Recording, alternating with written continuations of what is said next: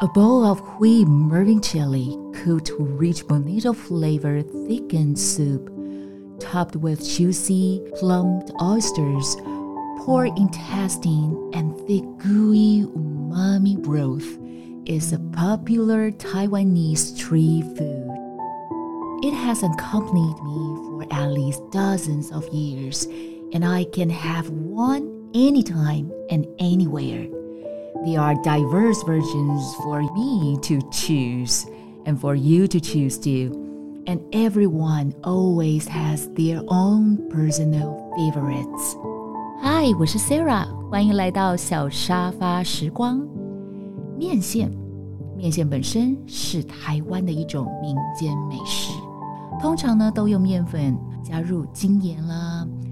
番薯粉、食用油，然后用手工或机器拉成。面线拉开时长度可以长达2公尺哦，但它的直径可能只有 0.6 或是 0.7 毫米，又细又长的。有的时候呢它会被做成白色的面，我们都会称它为长寿面。那我个人呢是最爱经长时间烘焙、蒸煮、干燥而焦糖化之后的红面线，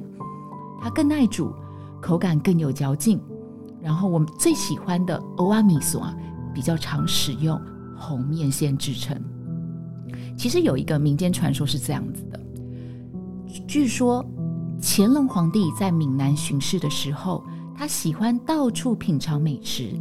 途中经过贫穷的泉州罗家村，当时的居民没有好菜可以招待皇帝，正好有一位秀才的妻子急中生智，将剩下的猪骨、鱼刺下锅熬汤，加入地瓜粉还有面线碎，煮成一锅面线糊。乾隆龙心大悦，觉得太好吃了，赐名龙须珍珠粥。这虽然没有文献可以考据，但是面线糊就这样成为泉州人的美食。那一般泉州人的早餐就是面线糊配油条，加入大肠、小肠、虾仁、猪肝、鱿鱼、鸭心、豆腐、卤蛋、煎蛋，还有炸肉片等等等。那像在台湾西部、西南部盛产鲜科，那早期的农业社会里，妇女常常煮了一大锅的面线糊，加入鲜科给农民补充营养，因此而闻名。面线蚵仔麵線我从小吃到大，要好吃，熬汤的材料绝对是重点。那泉州人会拿海鲜或是猪骨熬汤，那我们北部人呢喜欢以柴鱼汤为基底，加入大肠跟鲜科，中部人呢喜欢用大骨、柴鱼一起熬煮成高汤，再加上呢配料等等。南部人则喜欢用扁鱼、柴鱼、蒜酥、香菇、虾米为汤头，一听就觉得好想吃。再加上像是大肠、鲜科、肉羹、小肠、鱼肉、鱼浆等配料，哇哦，讲下来我肚子都饿了。那前一阵子呢，因为呢一个按摩师的介绍，我加入了蚵仔面线神教还有大肠面线神教的美食教派社团，这个会员人数其实已经到达有上万人数咯。而且我们教主呢都会把店家称呼为面线工，然后把像我们一样呢前往品味面线的饕客信徒称为是一种修行，而且还自发性的设计出一份面麒麟面线地图，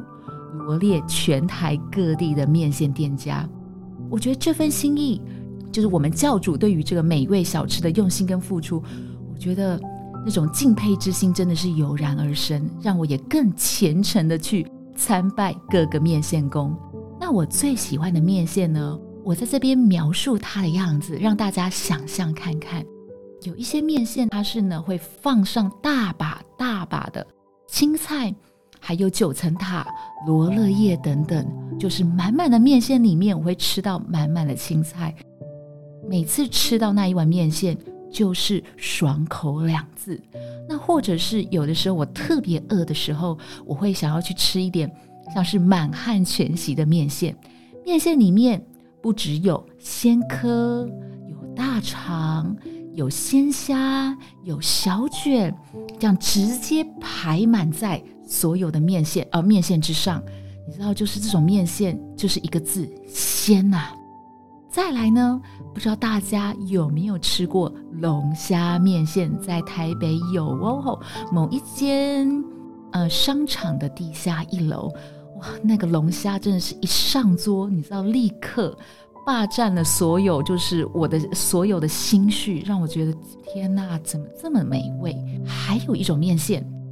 我觉得也是超级夸张的面线，它那个浮夸的程度是，它把那种鲜嫩多汁的叉烧肉直接排满在面线上一整圈。所以呢，你不是在吃拉面，你在吃面线，叉烧面线。天哪，我再让我点2碗都没有问题。那么今晚我们就来点蚵仔米刷吧。大家是要跟我一起去参拜面线公，还是要买一碗自己最爱的面线，倒入乌醋、蒜泥、香菜，加上1匙辣椒味，都对味哦。小沙发时光，我们下次见。